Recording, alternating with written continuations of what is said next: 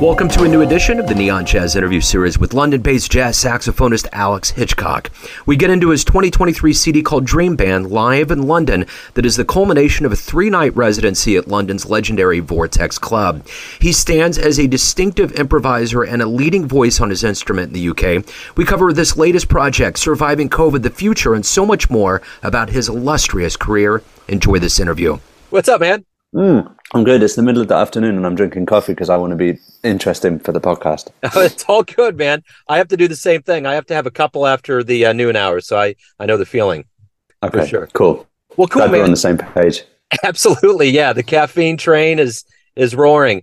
Nice to meet you, and thanks for taking a minute out, man. What a great project to delve into and talk about now that we've been away from live music for so long. Oh man, nice to meet you too, Joe. Thanks very much for having me. It's I suppose it's funny, isn't it? Because when we recorded that, we were only in August 2021, and it was really only during sort of the summer of 2021 that live music was getting back on its feet in the UK. So it did feel like a bit of a release in that sense, especially doing 3 nights in a row, at the Vortex. Like, it's a very well loved club in London. So it really felt like playing at home. It always kind of does, especially when it's full. So yeah, it was really cool. So let's move that needle back a little bit to the beginning of living through this pandemic. As an artist, the jazz community was ravaged, so to speak. How did you survive it, and how has it changed the way that your perspective is now of doing what you do as a musician? So really good. It's a good question, and it's a broad question, because that question of survival is different for different people. I guess I had it pretty lucky because it was just me and my wife, and I was able to practice the saxophone while she worked remotely. And I kind of did sort of everything else, and I was really getting into, I was going in on cooking 3 meals properly a day. Like, I was cooking a full breakfast every day, and like really, taking care of business in that respect, I think. And then, I could practice a lot. And I suppose I was lucky as well because it just sort of started making me think a little bit bigger about projects and how ambitious I could be. Like, before I did this live record at the Vortex,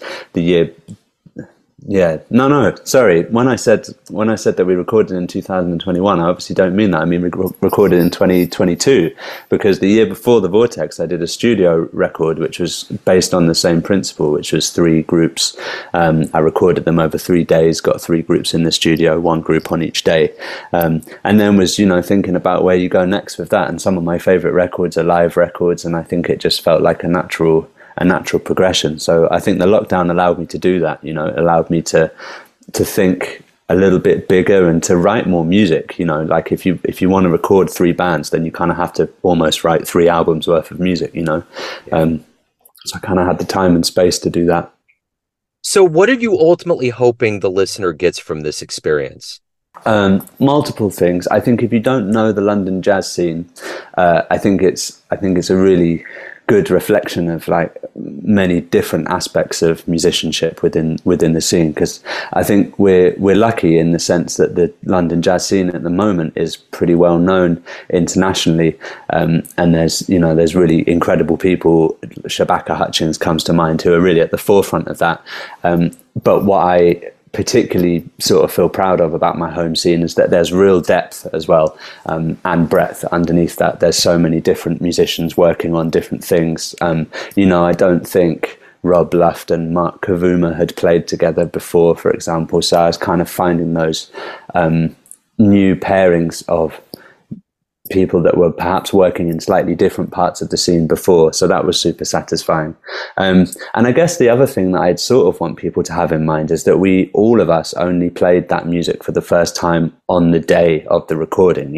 I wrote it and I sent it to the musicians in advance, but kind of part of that live concept was we get into the Vortex at 10 a.m. on the day. We drink a load of coffee, we rehearse the music, and then we record it in front of an audience in the evening. I was trying to keep it feeling quite fresh and spontaneous in that respect. It's so good for me. I interviewed so many musicians over 2020, and Rob was one of the first interviews after the pandemic began. He had a major label release and he was just bummed. He was like, we had all these plans and all this stuff. So the fact that you brought his name up and he's on this and we're back, it just I feel so relieved and good for you guys because you bring so much good to people.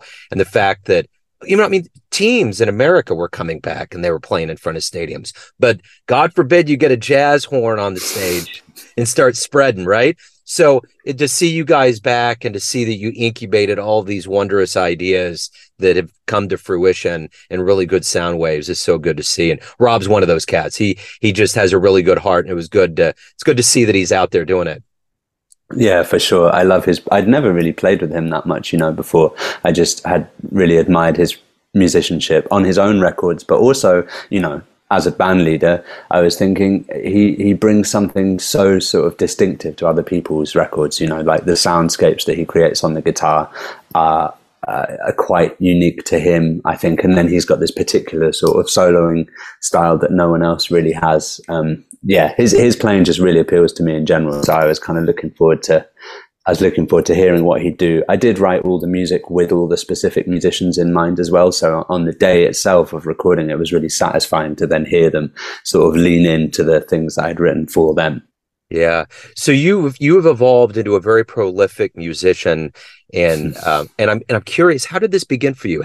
Take me to the beginning of your life where you were born and raised, and how these seeds grew into you today. Oh, okay. Another great and broad question. I got really lucky, I guess, with my first saxophone teacher, because I actually played the violin before I played saxophone. But I'm sure you know the feeling of just when even as a child, I just knew that I didn't really have aptitude for it. I got all right at it because I played it for quite a long time. I also sang a little bit as well in the choir before my voice broke, which was fun, and I think leads me to playing towards the top, the higher register on the tenor, and enjoying that. So I had a really good first sax teacher called Katie Brown, alto player, who kind of had me on lots of Charlie Parker and Phil Woods and Cannonball Adderley, and I was kind of transcribing those sorts of people. So I feel like through her I got a really good grounding in the tradition, and I was really lucky to have that. And then I guess it went from there. I went to university and did an undergraduate degree in English, which was cool, but not cool, but I really enjoyed it, and it was super interesting. But I kind of knew that at the other end of it, I wanted to come out and get back to London and be part of the scene and playing the sax. And I was playing tenor by then as well. And I think I didn't necessarily naturally lean in towards composing. I just think as a horn player, there's so many horn players on the scene, and one of the ways that you can differentiate yourself and present a slightly more consolidated creative voice maybe is to write your own music and get that out there. And then that's a way of maybe people hear that and they're like, that's interesting. Maybe I'd like that voice on my own music. So, the one thing that's seminal in our development, whether you're a musician or you're a listener, is that first time you see a band on stage and it blows you away. What was that moment for you where you were like, I have to have more of this in my life, or I want to be on that stage one day? That's such a good question. I think it's got to be one of the many Joshua Redman gigs I saw at the Barbican, because my first two favorite players were him and Coleman Hawkins, which is strange, right? Because I was playing alto at the time, but it was tenor players that I was into. Yeah. And I can't remember. I think like way back in the day, I was lucky enough that I saw that first iteration of the Redman Quartet. And I imagine it was with McBride and Brad Meldow and Brian Blade. But that's like just on the fringes of my memory because I was a little bit young. But I do remember seeing him particularly and sort of seeing the connection that he instantly had with the audience, which is partially due like through his kind of storytelling approach on the mic and the way he writes tunes, but partly just the immediacy of the saxophone sound. And I thought, I would really like to develop something of that. Yeah, so that was probably it. I mean, there's been standout gigs over the last couple of decades. I saw Herbie Hancock play at the Istanbul Jazz Festival when I was just there on holiday way back in the day, and that was another moment where I was like, man, this would be an amazing thing to do with my life. Yeah, absolutely. So, of all of these adventures you've been on as a musician and everything that you do every day, what is it that you look forward to the most? What is it that captivates you the most about being a professional musician? To be honest, the honest answer is playing other people's music. And I don't say that because I don't enjoy playing my own music. I do, and I get a lot out of, as I say, bringing music that I've written for like really specific people and then hearing them do it. That's really cool. But the main thing that I enjoy and that I feel challenged by is when someone has sort of identified you as the person that can help them get towards the as yet undefined thing that they're trying to achieve. And I really like the responsibility of that, and it feels collegiate and supportive. And I think you just have to think, what can I best add to the music? How can I best help them realize what they're trying to go for? So yeah, definitely it's side musician work that I find the most, that is what gets me up in the morning, kind of thing.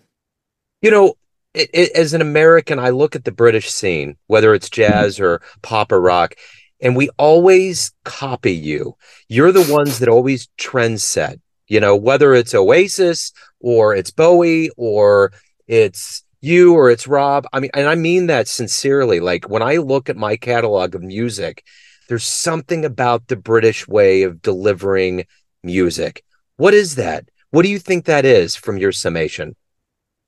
That's not a hard question to answer. I guess that there's a sort of I don't know, that I feel like there's a sort of directness and a kind of honesty that you get from British musicians sometimes, but I think that you get that in other places as well. Like thinking about the center of gravity for jazz, sort of historically, a lot of the time in Britain, parts of the British scene have been taking their cue directly from sort of what's been going on in jazz, Black American music, because people view that as the source. And now it's changing a little bit, and like different diasporas, I guess, have different takes on what jazz is to them, and that's really cool. So I definitely think there's sort of cross-cultural exchange going on. I noticed from spending time in America that there's a real directness and intensity to when people are playing jazz there that sometimes I miss a little bit when I'm back over the other side of the pond, but that's a huge generalization, and there's people playing incredibly fierce and intense music over here as well. But yeah, I don't know what it is that's unique to us, but I think there's a sort of there's an honesty there, and there's a slight sense of, well, here it is, take it or leave it. This is what we do. If you like it, you do, and if you don't, well, fair enough. There's other stuff. Yeah. So as somebody that obviously is a practitioner and loves the craft, the idiom of jazz, why do you love jazz? I think I spent time in America in 2014 and had a month in New York, and then a friend and I did a big road trip that kind of culminated in New Orleans, and then we came back up through Alabama and Georgia. But on the way down, we were basically tracing the Coltrane lineage, and we were finding the places where his grandparents grew up and where Coltrane came from in High Point and stuff like that. And then we went further south, went through North Carolina and Mississippi and stuff, and just to see, I don't know how important historical elements of the music are to people there. I think that you sort of have an obligation, perhaps especially as a white musician from Europe, to learn that history. And then I think once you've got, and for me it's a very basic sense of that history, but once you've got that sense, it pulls you in, and you're engaged in something that's really meaningful and important, and you just kind of want to be able to contribute to it in some sort of small way. So I guess that's kind of what keeps me coming back. So when I was approached for this interview, the email said something along the lines of, what would be your dream band? And all of these fireworks went off in my brain, thinking about it. In the annals of jazz, who could you orchestrate to come together to have this moment that just would be unbelievable? What would that be for you? If you could orchestrate all of these jazz souls on stage and you could see it, what would that be for you? Wow. I wish I'd thought of a better answer in advance to this question, but I guess, I don't know, there's something about the Blakey bands that really kind of holds a power for me, I suppose. And in a sense, they were kind of like, they weren't dream bands for him exactly, but they were bands that had that sort of concept of like rotating musicians through quite quickly. So I think something with Blakey on drums, but then I don't know, I would I would have wanted to some sort of trio with Blakey, I guess. Trio with Elvin Jones. I think I'd build it from the drummer, certainly, and then I'd build it up from there. Maybe I'd have triple drums with like Blakey, Elvin Jones, and I don't know, Philly Joe Jones or someone. So interesting you say that. It took me a long time to hear this in an interview, but I was interviewing a legendary Latin percussionist, and he was explaining to me that when Miles picked his bands, he started with the drummer, and I had no idea. I just didn't know. I mean, I didn't have any preconceived notions, but the fact that that was the foundation and then it just built up from there. And you just said that. So that's interesting. I mean, I also didn't know that about Miles, but that kind of makes sense, I think. Yeah. Yeah. Me too. I mean, I didn't even question it. It's like, all right, that makes sense. That's how Miles rolls. So at the end of the day, everyone has a perception of you, family, friends, fans, but you run the whole show. What's your perception of you? Who do you think you are? I think at the moment, I'm really putting sort of collaboration at the absolute heart of what I do. And I kind of want to think of myself as someone who sparks off these kind of slightly unusual or kind of encounters between musicians that you wouldn't necessarily have paired up together. There's an element of which I want to document as well. Like I think the London scene is so strong, so I kind of want to make records that document that and show, as I was talking about, the sort of breadth and depth of musicianship that's going on. So, and then at the same time, you know, I recognize that I'm an important part of that, in that I'm writing the music and also playing it on the saxophone. But I kind of want to, I want to be a bit of a catalyst for these sort of musical situations that maybe wouldn't be replicated again, you know. And I think that's why the records are important, because historically I would have always preferred playing live to going into the studio. And I kind of think there's a lot to be said for waiting until you're really ready to go and record. And I'm 32, so I could, you know, I could leave it a few more years. But I just think capturing these moments that I'm kind of lucky enough to be able to make happen, because I'm surrounded by all these incredible musicians. That's sort of where I'm at as a creative musician at the moment. So the latest album, Dream Band, live in London. Where's the best place to get it, to catch you live? Anything about your world? Where do they go? The best place to get it would be through Bandcamp. So you can just search my name, Alex Hitchcock, and then Bandcamp, and it'll be on there. And you can choose between, there's some amazing limited edition triple vinyl. Because one of the things I forgot to say was I thought I was actually recording one album, but the musicians sort of threw down so much that I was like, well, there's enough material here for three. So you can get a triple vinyl or a triple CD. In terms of playing live, I'm playing quite a lot in the upcoming London Jazz Festival, which is in November if you're on this side of the pond. I'm bringing over some new friends from New York to tour in Europe in March, so that's going to go through the Netherlands and the UK, a bit of Sweden, a bit of Spain, and I've also got some stuff, weirdly for the time for me, which is under embargo in the contract, that's coming up in the US in the middle of next year as well. So if you keep an eye on my website or my social media, if you're over in the US, it would really be great to see people at those. Alex, this has been wonderful. Thank you so much. I love the music. I love your energy. Thanks for your story today, man. I appreciate it. Legend. Thank you so much, Joe. Thanks for having me. Thanks for listening and tuning in to another Neon Jazz interview, where we give you a bit of insight into the finest players and minds in London, Kansas City, and spots all over the globe, giving fans all that jazz. Thanks to Alex for his time, energy, and cool. If you want to hear more Neon Jazz interviews, you can find us on Spotify and Apple Podcasts. Subscribe to us at YouTube, and for everything Neon Jazz, go to theneonjazz.blogspot.com. Until next time, enjoy the jazz, my friends.